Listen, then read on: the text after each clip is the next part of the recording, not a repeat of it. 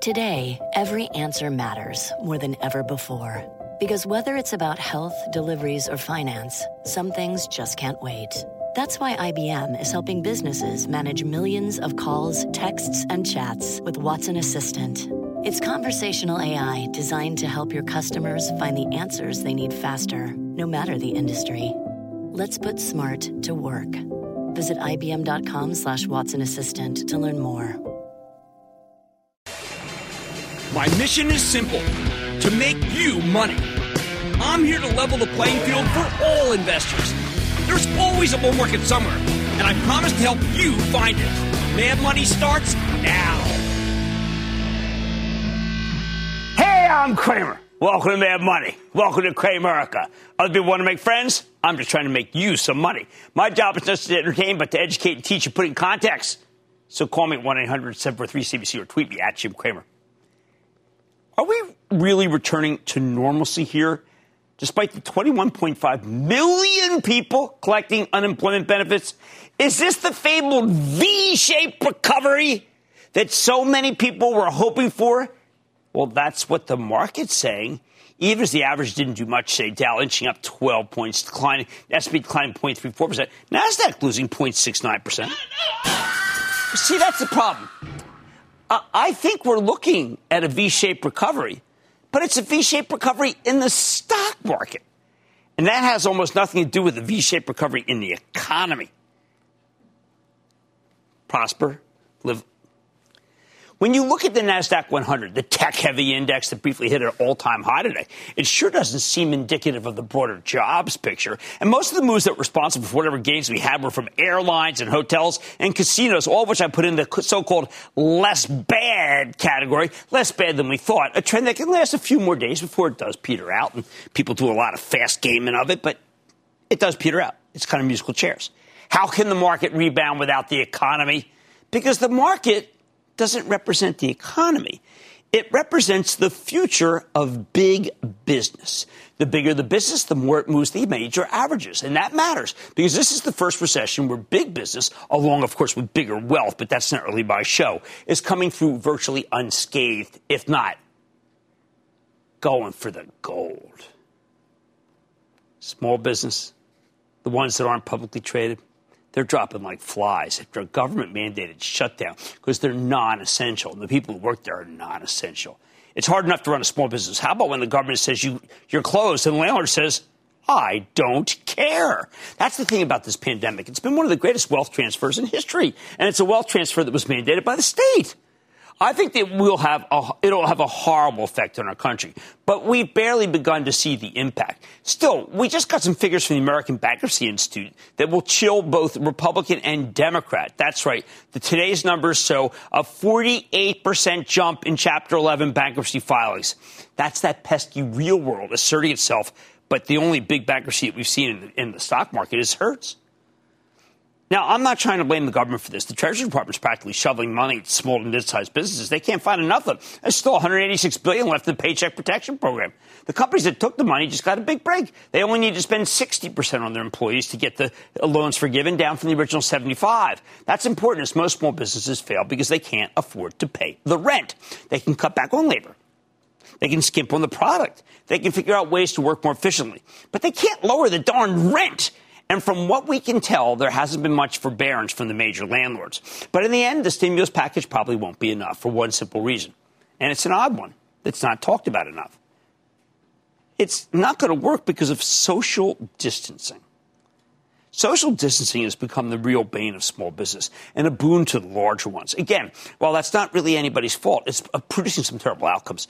Lately, we've been seeing some real improvements in the coronavirus numbers. However, that's only happening due to the widespread adoption of masks and social distance guidelines. The problem, though, is that it's very hard to make money at a restaurant or a retailer if you're not allowed to, if you got to wear a mask at a bar. It's just such a buzzkill, and you can't have crowds anywhere. In the restaurant industry, which employs about 15 million people, social distancing means losing a ton of tables and a lot of bar space. The latter is brutal because alcohol is where the real money is. But for big business, let me give you a concrete example. I walked through this and I decided this is how I am going to explain it because it keeps eluding people. It's driving me crazy. Costco. Last night, Costco reported some magnificent 5.4% same-store sales growth versus last year. Wall Street was only looking for 1.6%. They also saw an incredible 106% pickup in e-commerce. You heard me, 106. The stock moved up 4 points in appreciation while everything else got clobbered in its sector.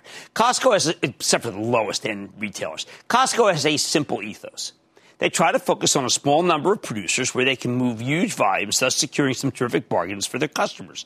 They don't try to make money on markup. You get better prices when you buy in bulk. That's the power of what we call scale. Now, consider what they sell. All sorts of food, steaks, crab legs, fish, all at much cheaper prices than your local butcher or fishmonger. They sell auto parts for astoundingly less than what you'd pay at the local mechanic. The apparel prices are as low as it gets. No department store can beat them. Fruits and vegetables, they're better looking and more organic than anything your corner greengrocer can supply, often at half the price. I am a bit of a wine aficionado, not great, but good enough. And they were selling Camus below the price that my liquor store pays to the Vineyard before even marking it up. Health and beauty aids, don't you dare compare them to Harmon, owned by the hapless Bed Bath & Beyond, a place that had to be closed and didn't get to open until May 30th. Costco's sporting goods so inexpensive that you have to wonder how any mom-and-pop competitor can stay in business. Maybe Best Buy can compete on electronics. Maybe not. I know that local jewelries tried to bring in special inventory, but not at Costco special prices. Paper towels, toilet paper, they had to limit how many you can take because the prices were so great. Thank heavens that's gone. The only category that Costco didn't compete in this month is hearing aids. The division was closed. They're still the cheapest place to get this ultimate baby boom product, but they won't bring them back until they can sell them safely. Don't worry, though. They're coming, as are Costco's terrific free samples in a newer, safer form. Now, I bring up Costco because a month ago they instituted a policy saying that all customers need to wear masks covering their mouth and nose at all times, unless you're two. No mask, no shoes, no service. We initially heard a bunch of stories about a potential backlash from shoppers who boycott the chain rather than mask up. You probably saw those. A lot of people said, oh, that's the end of Costco. Mask, mask, mask. Wrong. Turns out most customers understand. If anything, the mask policy has helped them immensely because people feel safest shopping there. That plus Costco's 16 feet wide aisles give Costco the 1-2 punch against COVID-19 and the supermarkets or any other store for that matter. For all of the chatter about frustrated Americans who don't want to wear masks to shop, the reality is that most consumers desperately want a safe place to buy their essentials with masked men and women manning all parts of the store. Let's see. Okay, highest quality, lowest prices, incredibly wide 16 feet aisles, safest shopping experience, all masked, other than Amazon, which you have to put the box out there for 24 hours. But who the heck can compete with that combination? That's right, and there's the problem. I want you to go to your Costco. Go aisle by aisle, and what you see is the destruction of nearly every small to medium-sized retailer right there in front of you. Now, the local guys are starting to reopen, but they're in debt. They're struggling to pay the rent. They've already lost customers to the big box chains who've now tasted them and loved them, and they just can't compete with Costco on pricing or, more importantly, safety. They can't rival Target, order ahead and pick up, contactless, of course. They can't beat Walmart with its ability to deliver anywhere, anytime at low prices. At best, these mom-and-pop outfits can set up an omni-channel Facebook shop powered by Shopify, which is better than nothing, but probably not enough. And that's just retail. Smaller restaurants, even worse. You can rip out half the seats from most of the big chain locations, and they're just going to make up the difference with takeout and delivery. But ordinary restaurants, they get crushed by delivery because the real money's at the bar, and delivery takes a chunk of their profits. Remember, I co-own 2 places, and we could lose 2/3 of our tables if we are lucky. We aren't even allowed to be open right now in order to meet the rules that we don't even have yet. And we're costing a fortune just to find out what those are. Our Italian food at the Longshoreman may be better than the Olive Garden, but how the heck do we make money with only 4 tables instead of 12? And by the way, we don't have a bottomless salad bar. And if you try to steal our rolls, good luck. Now, what's happening to small business all over the country and the stock market will never capture that kind of pain that I just described. Instead, they'll capture all the gain as the larger outfits take share from tiny companies. And those are the ones of the stocks that we're trading. The bottom line, you might say that's just capitalism. But the logical conclusion here is a world where we have a handful of big retailers and a handful of big restaurants, but all publicly traded, and that's it. Without a second stimulus package, that's what the future will look like. I guarantee it. And you won't enjoy it, even if you profit off the rising stocks of the big box stores that are taking over the world and more in the corner store and whatever the heck it once purveyed. Zach in Pennsylvania. Zach. Hey, Jim, big booyah from Eagles Nation. How are you? Eagles Nation's getting ready for a season, even if we're not allowed to go see it. I'm good. How about you? Good, man. So I have a two-part question. I'm in my early 30s. I want to know, is Sherwin-Williams a long-term buy, and can that stock get to 1,000? You know what? It's so funny. I happen to like the stock of Sherwin-Williams very much ever since they bought Valspar. But I like even more. No, look, let's just leave it at that. I think Sherwin-Williams is a great company. I was going to say I like Lowe's and Home Depot. But you know what? I'm just giving it to you. I'm giving it to Zach. Sherwin-Williams is a winner. Just, by the way, not a lot of competition in the paint business. You notice that? They shouldn't have let all those companies combine. Hey, why don't we go to Mark in Iowa? Mark. Hi, Jim. I'm a new investor that bought Delphi Technologies when it was low. Right. And they're being bought out by Borg Warner late quarter two or quarter three sometime.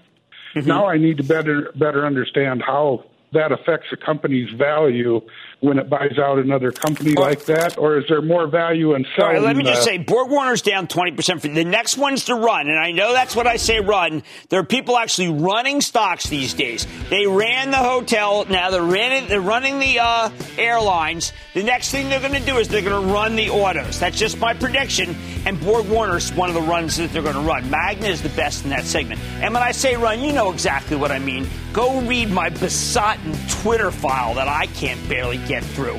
Disgusts me, frankly. I'm disgusted by it. I don't need Twitter any more than the president. Oh, no, the president needs it. I forgot. All right. I think we're looking at a V-shaped recovery in the stock market, but not the economy. This is the one for the stock market. This is the one for the economy because that's live long and prosper. And quite frankly, you may not enjoy what's about to happen in the real economy. On Mad Money tonight, I'm sitting down with House Speaker Nancy Pelosi to talk employment, reopening plans, and the role that business can play amid recent civil unrest. It'll be good because tomorrow I'll be speaking to Vice President Pence. Then my sit-down with CEO J.M. Smucker. Find out if the latest quarter could offer some food for thought. And Shopify is up over 100% over the past 2 months alone. Is there still time to buy this red-hot stock?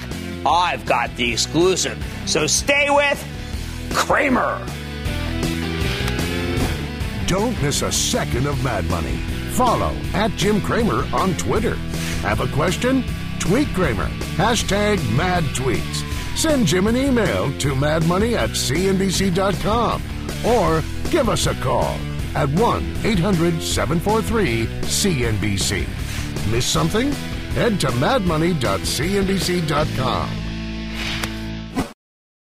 CNBC's Workforce Executive Council is a premier group of C-suite human resources executives from leading companies across the country. It offers a members-only portal and chat, plus exclusive industry content, with access to breaking news calls and digital networking experiences. The network and resources HR leaders need now. Apply to the Workforce Executive Council at cnbccouncils.com/WEC.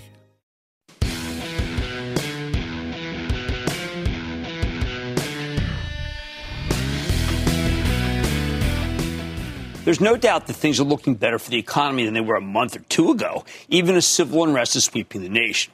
Still, the reopening is going pretty well, and we're bleeding jobs at a much slower pace than we were near the bottom. But, man, we still got sky-high unemployment. Just as important, we're still on federal life support. That life support has a limited shelf life. What happens when the Paycheck Protection Program runs out of money?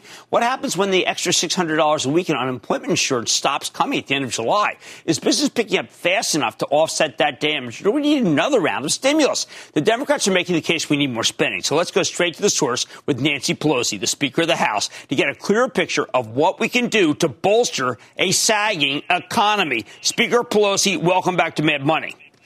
Wonderful to be here, Jim. All right, so, Madam Speaker, we're on the cusp of seeing a number tomorrow morning at 8:30 that may be the worst we've seen, maybe since the Great Depression. What are the prospects for an extension of enhanced unemployment benefits, the $600 per week, that will make it so that people who are trying to find jobs can also put food on the table? Well, first of all, let me just say that the HEROES Act is an answer in many ways to the challenge that our economy faces.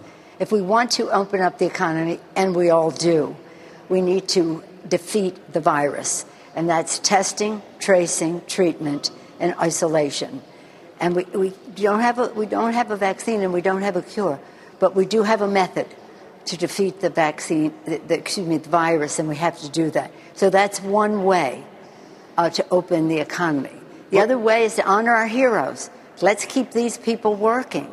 The money that we're putting into state and local governments to pay our healthcare workers, our first responders, our sanitation, transportation, teachers, and the rest are keeping people working. Otherwise, the states will have to fire some and raise taxes or some combination thereof. So this is about the economy. It's about stimulus. And the third is putting money in people's pockets. I'm very concerned about what would happen if the Republicans decide to cut off the unemployment insurance, regardless of the $600, but that too. But the unemployment insurance is a very, very valuable stimulus, as well as meeting the needs of America's working families who have lost their jobs through no fault of their own. So, again, open the economy, keep government going, but having these people employed and having purchasing power and putting money in people's pockets.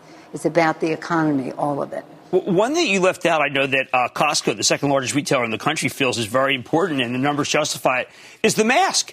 But there are a lot of people who won't wear the mask. They feel that the mask is somehow unmanly, or the mask has issues beyond just a psychological defeat. But it's been instrumental in getting places to open again. Yeah, absolutely. Real men wear masks, and these masks are essentially important. And if you decide not to wear a mask, you're insulting anyone with whom you come in contact.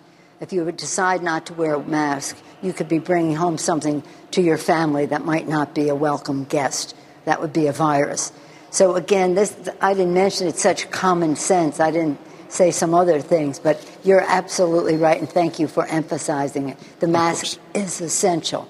Of course. Now, I am seeing some states, including the one I live in, borrowing money at rates that I don't think it can pay back, to be honest. Now, we can maybe rely on the Fed. But that is really short-term and not the way our country is built.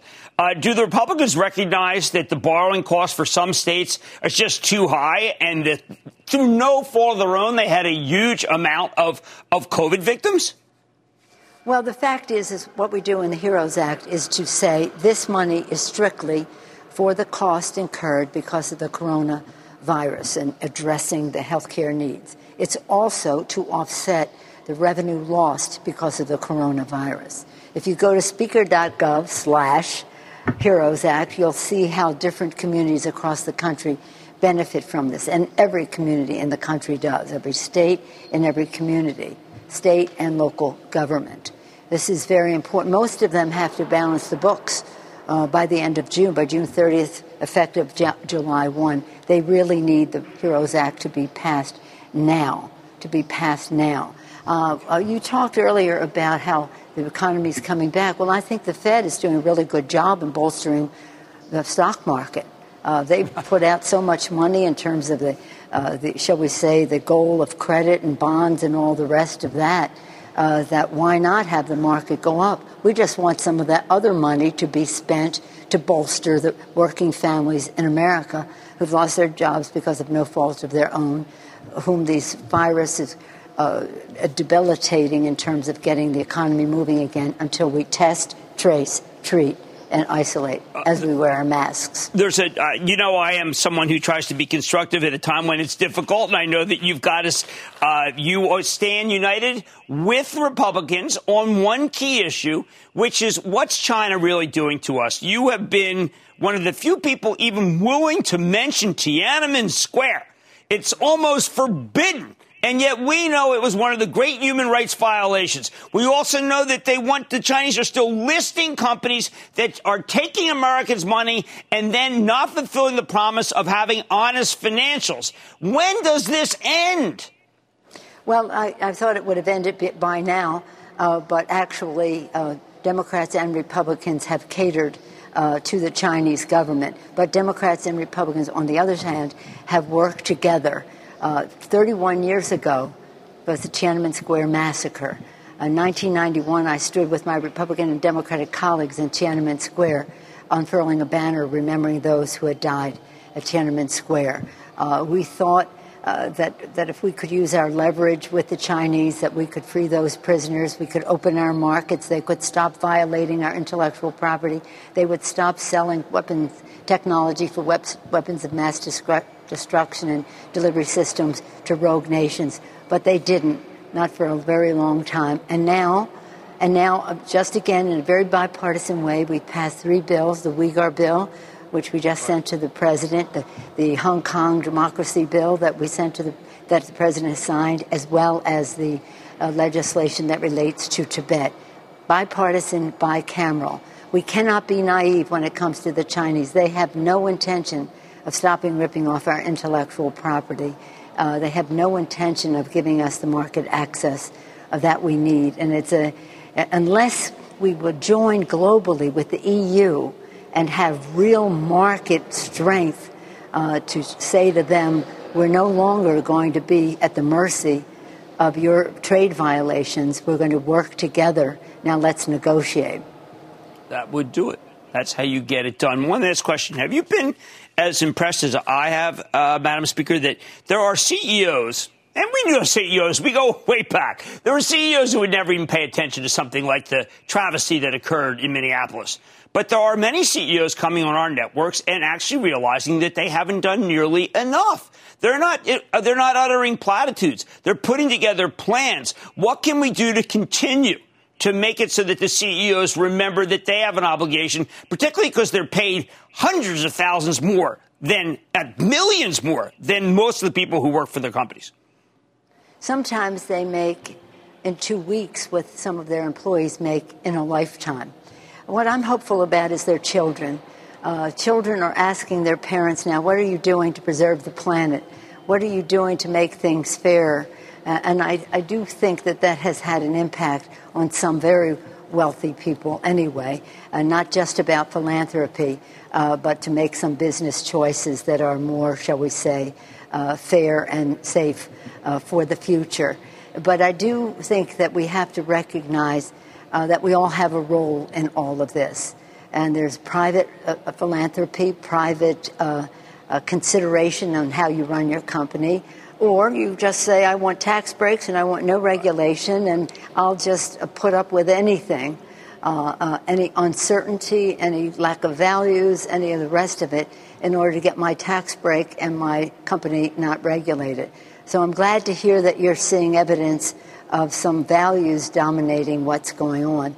But as you know, for most companies, the profit motive, the business plan is just to make money. And we don't begrudge anyone their success at that. We do not like the exploitation of workers, the environment, or our character of a country that we are. I do have my own comments that I have made about those whose business model has been built on conveying falsehoods to the American people. I know that's actually, falsehoods are actually bad for business, and anyone who encourages them is actually bad for business, even people who are necessarily thought of as pro-business. It's a mistake. As you know, also, the unrest is just tragic. A lot of it motivated, I think, from economic realities that are often ignored. Well, I do think that we have to be unifying as we go forward. You know, we can talk about what happened, when and what and all that, but there's been something very, a pattern of bad behavior in terms of how people are treated unfairly in our country. But let's take this moment to be an inflection point, a pivotal one, that we are going to not just proceed incrementally, but in a very strong way to do things differently. And part of that difference will be to say, what are the solutions that can unify our country, rather than assigning blame or past performance, but to say, how do we go forward together?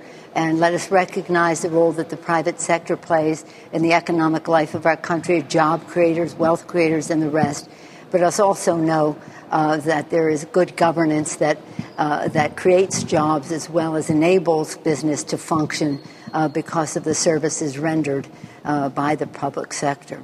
Well, Madam Speaker, I think it's hard to disagree with that. And if people do, I don't think it's going to be well received by voters. Thank you so much for coming on Mad Money. Thank you. My pleasure always. Thank you.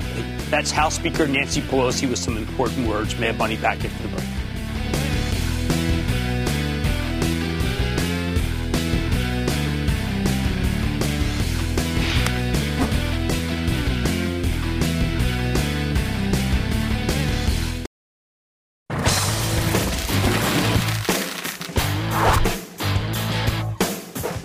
When you look at the beatdown in the packaged food stocks, it's clear that this rotation out of the pantry plays and into a lot of stocks like the airlines and restaurants of lower quality, by the way, has begun. Take J.M. Smuckers, the maker of Folgers coffee, Jif peanut butter, Smuckers jelly, and those delicious Uncrustables PB&J sandwiches that are so popular, along with several pet foods and snack brands. This morning, Smucker reported some fantastic results for the 3 months ending in April. Just a strong top and bottom line beat. Clean. However, when management issued guidance for their new fiscal year, those numbers came in much lower than Wall Street was expecting. It was the kind of forecast that made you wonder if this company's best days were somehow behind it. No wonder the stock got hammered, sinking nearly 5% today on great numbers. Now, at these levels, the stock sports a 3.2% yield, and it's far from expensive. But can investors get excited about this one in a post-COVID shelter-at-home world? Let's take a close look with Mark Smucker. He's the president and CEO of J.M. Smucker Company. Get a better read on the quarter and his company's prospects. Mr. Smucker, welcome to Mad Money. Jim, thank you for having me.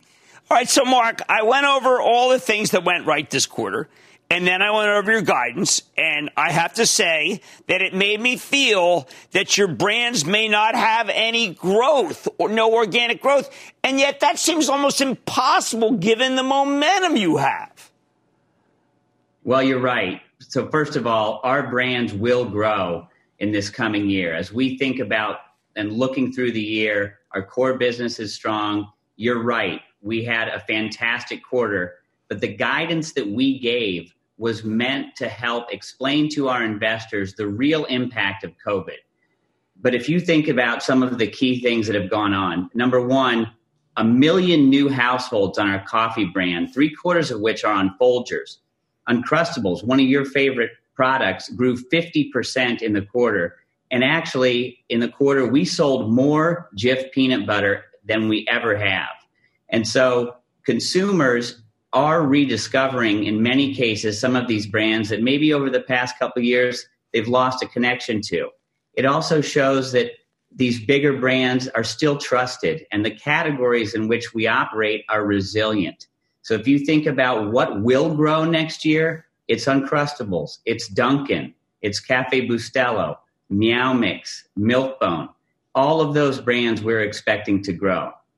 I do think also that you were I love conservatism because I really want people to underpromise, but it was almost as if you said that our service business is going to be down, but it won't be made up by our at-home. Now, that's actually a bad description because what I think is really going to happen is that the work-at-home people are going to be eating at home. And we're not going to put all those people back in the offices because it turns out to be expensive. Those will be peanut butter and jelly and Uncrustable eaters, won't they?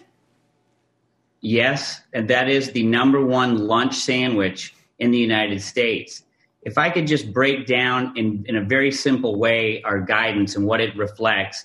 First of all, the huge beat in Q4, roughly $170 million, which we will be lapping, obviously, a year from now. And that is a very difficult comp. And then our away from home business, which has actually been incredibly strong leading into the COVID situation, has been gaining share in all of its segments, which are Uncrustables, coffee, which you see in both offices and in large venues, hotels, and so forth, as well as our tabletop branded. So the little jam and jelly that you find at any one of our retail, restaurants around the country, that business is going to be down significantly. Okay. And because it has a very high asset base, that headwind we cannot totally offset with the growth in the other businesses. That's fair. That's fair. One thing I thought that was left out, but maybe it's because I'm enamored of them and others aren't, but I sure hope that changes. You guys gave me some, a big box of the Sahali snacks. I took them home to my vegan daughter and vegetarian daughter, and they thought I had come up with the great one. I didn't tell them they were Smuckers. I said they were owned by some small merchant that's starting to make a comeback. And they were like, wow, this is the candy. This is the snack we want. Never mentioned in the conference call. I mean, didn't somebody sample this thing?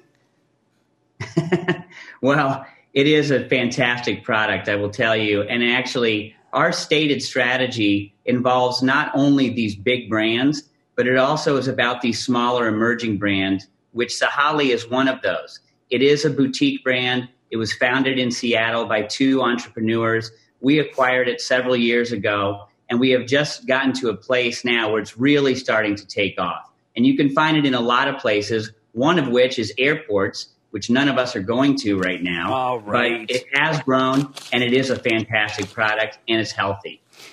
Uncrustables we have to talk about, because when you get a 50% growth, that is a breakout in the food business. How did this happen, and is this the beginning of the trajectory? Uncrustables, Jim, is a brand that we acquired way back around the turn of the millennium, around 2000. It was a $1 million business. Today, it's north of $350 million. It took us a long time to figure out how to make that product. We just opened a new plant in Colorado, which we are still expanding. And we are now in a place where we truly can supply the market with that fantastic product. And I might add as well that we have a lot of innovation. So if you look at this past year that we just ended, $360 million of our sales came from new products. And coming into this year, we have a number of new products, whether it's in pet food with nutrition and Milk-Bone treats. And then we have a new Jif squeeze product that is fantastic and really delivers. So really combining those high growth brands like Uncrustables with some of our broader innovation is going to be a key focus for us here in fiscal 21. All right, last question. You probably have because of your lunch food, better call than most.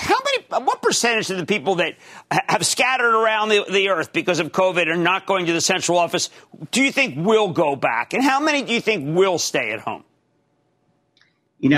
What we have assumed going forward over these next 12 months is a slow, gradual return to normal.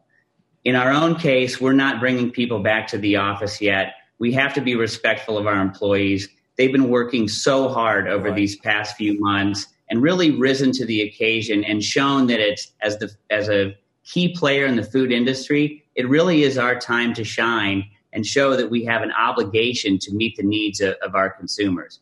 But our assumptions are that it will be a relatively slow, at least over a 12-month period until we get back to a much more normal lifestyle. All right, fair enough. Well, there's a lot of time for people to sample more Folgers or Uncrustables and know how good they are. Thank you so much, Mark Smucker, President and CEO of JM Smucker. Great to see you, sir. Thanks so much, Jim. Okay, Mad Money will be back after the break.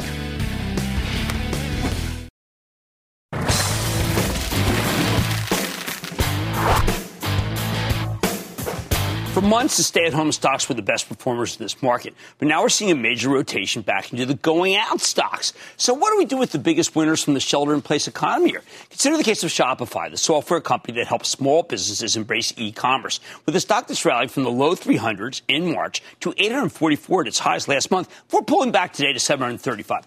A month ago, Shopify reported an incredible quarter. And while the shelter-in-place economy may be coming to an end, in the interim, it's fundamentally changed the way millions of Americans do business. While the stock is historically expensive, I'm betting it will keep trending higher over the long haul. But do not take it from me. Let's check in with Harley Finkelstein, the Chief Operating Officer of Shopify, to get a better sense of how this company is doing, where it's headed. Harley, welcome back to Mad Money.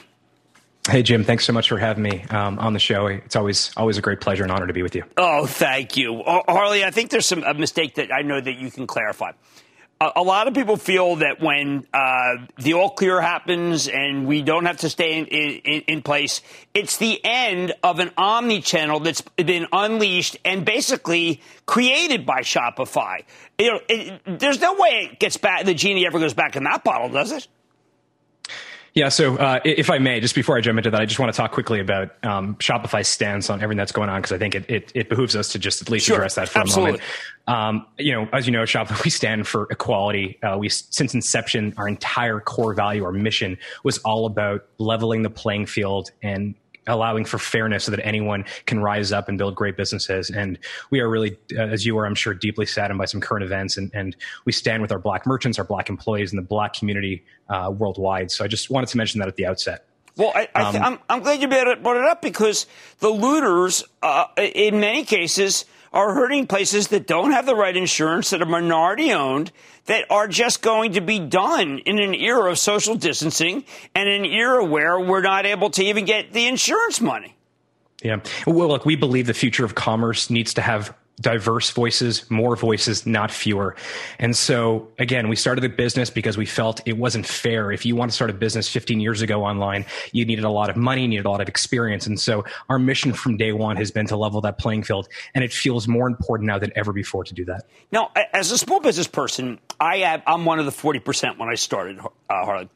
I had a checking account. It was my checking account. I started my business with my checking account. I didn't have enough money to actually say, listen, I want an accountant.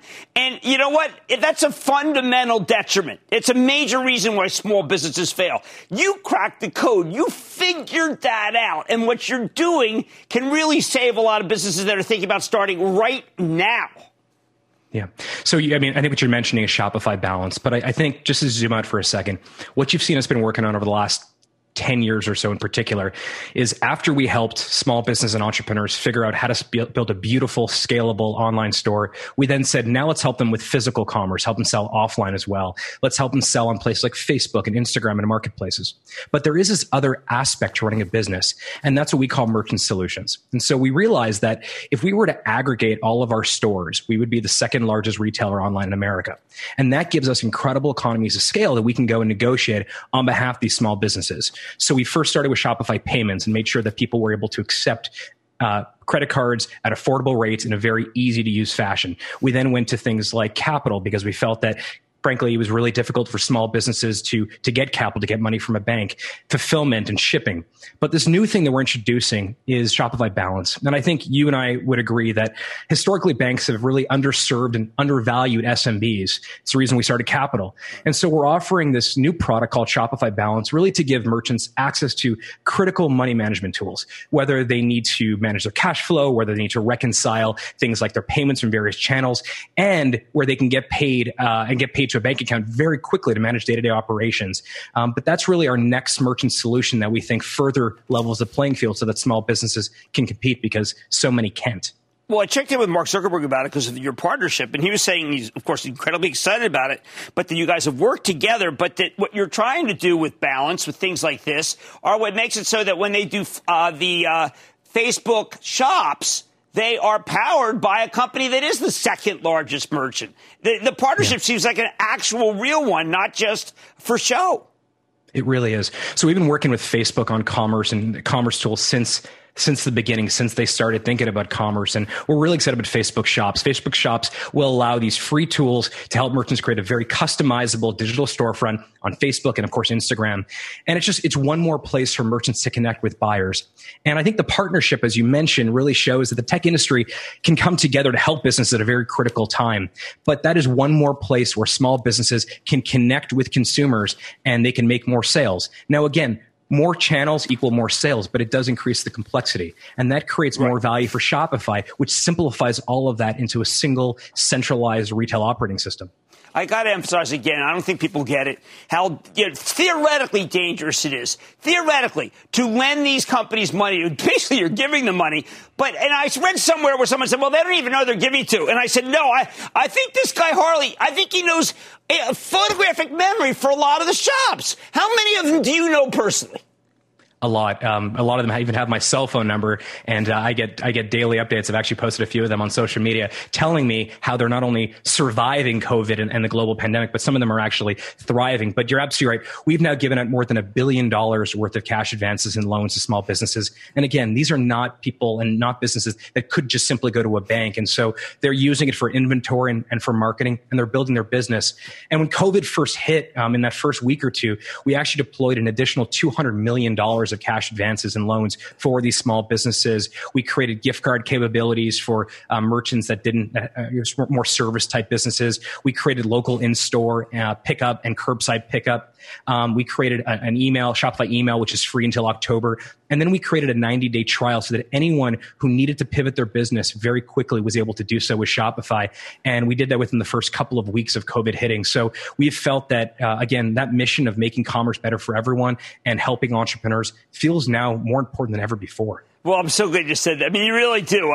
People say, how did they get that up so fast? How did they get that store up? They got that store up because of this man and his team. And his team, by the way, it's always about the team. It's never about the man or the woman. That's how good these guys are. That's Shopify COO Harley Finkelstein. It's a remarkable company, and it's also a darn good stock. Mad Money's back after the break.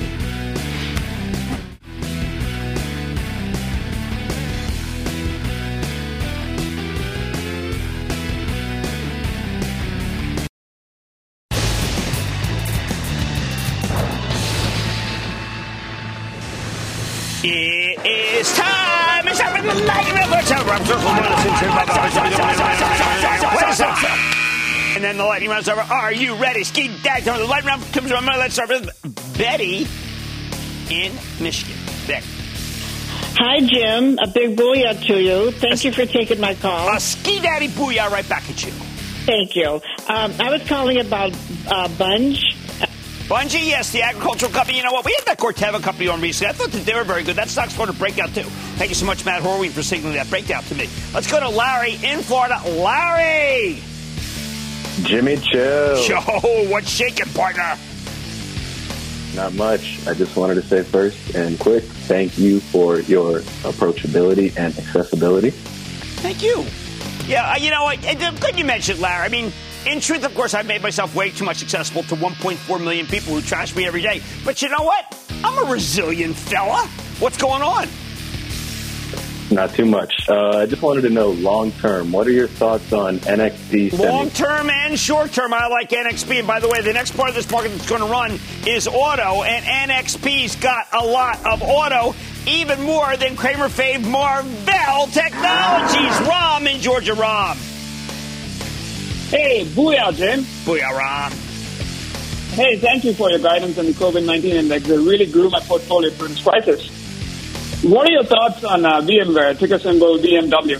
Sanjay Puna's company had a really, really good quarter. I suggest you go over that one. And Dell, by the way, they do a lot of stuff that's really good for the home office, which we know is not going away. VMware was a really good quarter. I'm going to have to go to Darren, I think, in Michigan. Darren.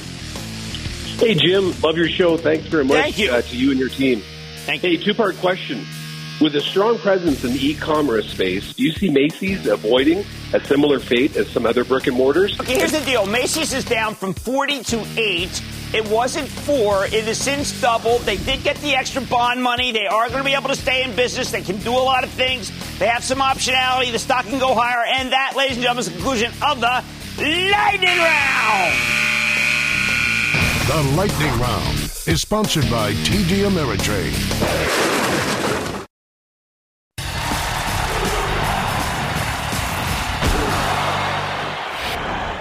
What should our government do about China?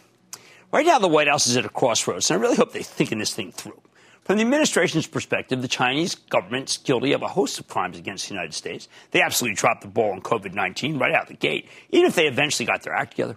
But the early reports we got out of China turned out to be far from accurate, and a lot of people want to blame the Chinese authorities for misleading us. I think we were dealing with a novel disease, meaning something totally new, no one knew anything about at all. But, unfortunately, that initial cluelessness was infectious, which is how you ended up with the World Health Organization telling us that masks were unnecessary when the exact opposite turned out to be true. Then just when we need more mass, turns out that most of the production is in China because we've been outsourcing manufacturing for decades. Doesn't look good. At the same time, you remember that preliminary trade deal with China late last year? Well, it turns out the Chinese government is going out of its way to avoid holding up its side of the bargain. Thanks for nothing. Meanwhile, Chinese companies continue to take advantage of our capital markets to fund companies that may or may not be bogus. Who knows? I got pressured by U.S. investment bankers when I questioned the bona fides of an outfit called Luckin Coffee, which turned out to be an almost total fraud. They were just making up sales. I didn't bend on Luckin, but I bet you some of those guys did. Our investment banks have become useful idiots for scam like Chinese companies that want to raise money here. The bankers don't care. They just want the fees. Finally, on the cybersecurity front, China is still the biggest threat out there. We heard that all week. Throw in their government's malicious treatment of Hong Kong, where they pretty much suspended Hong Kong's separate legal system, and you can understand why that White House wants to take action. I've said it before, and I'll say it again. The People's Republic is a bad actor, and they're not going to play by the rules unless we hold their feet to the fire, and we must. But, and this is the mother of all buts, with 20% unemployment in this country and a desperate need for places to export to, you have to ask, is this really the best moment to ratchet up the trade war? Can't we at least wait until America's back on its feet? Skip the whole Hoover thing before it gets out of hand? Now, I could be wrong. It's possible that we can't afford to wait. But the problem here is that we can't really tell. Our government's policy seems to be tweeting nasty things, not exactly the Monroe Doctrine. I think if we had a clear policy on China, we had a stated goal. If the White House could bring Republicans and Democrats together on this issue, and they are united, by the way, then the Chinese government might be more inclined to behave itself. They'd actually even be scared. So here's a thought. Enough trash talking. Want to escalate things? Let's protect investors from these potentially bogus Chinese IPOs. Couple coming up. Slew of them, actually. Why not hold them up? Stop them if we want to show China we mean business. Enough investor losses already. U.S. government, protect us from them. Without a plan, we're just antagonizing China for no reason. I'm fine with antagonizing the Chinese Communist Party. It's the right thing to do. But only if there's a policy, a plan, and a goal. Stick with Cramer and stick with CNBC for a special hosted by my friend Scott Wapner at 7 p.m. Eastern. Tonight at 7 p.m., Chinese students are putting off coming to college in the U.S., cutting off a vital revenue stream. What will it mean for the colleges this fall and beyond? Plus, Wall Street's disconnect. And the NBA votes to return. What the rest of this season will look like. All tonight at 7 p.m. with Scott Wapner. This is not Armageddon. It's a painful time to own stocks, but it won't always be. I'm opening up the phone lines, taking all your questions. I just want to thank you for keeping us sane through all the turbulent times and reminding us to never panic. Thanks for everything that you do, and thanks for talking me down off the ledge more than once. I don't know when the averages will bottom, but eventually there'll be bargains.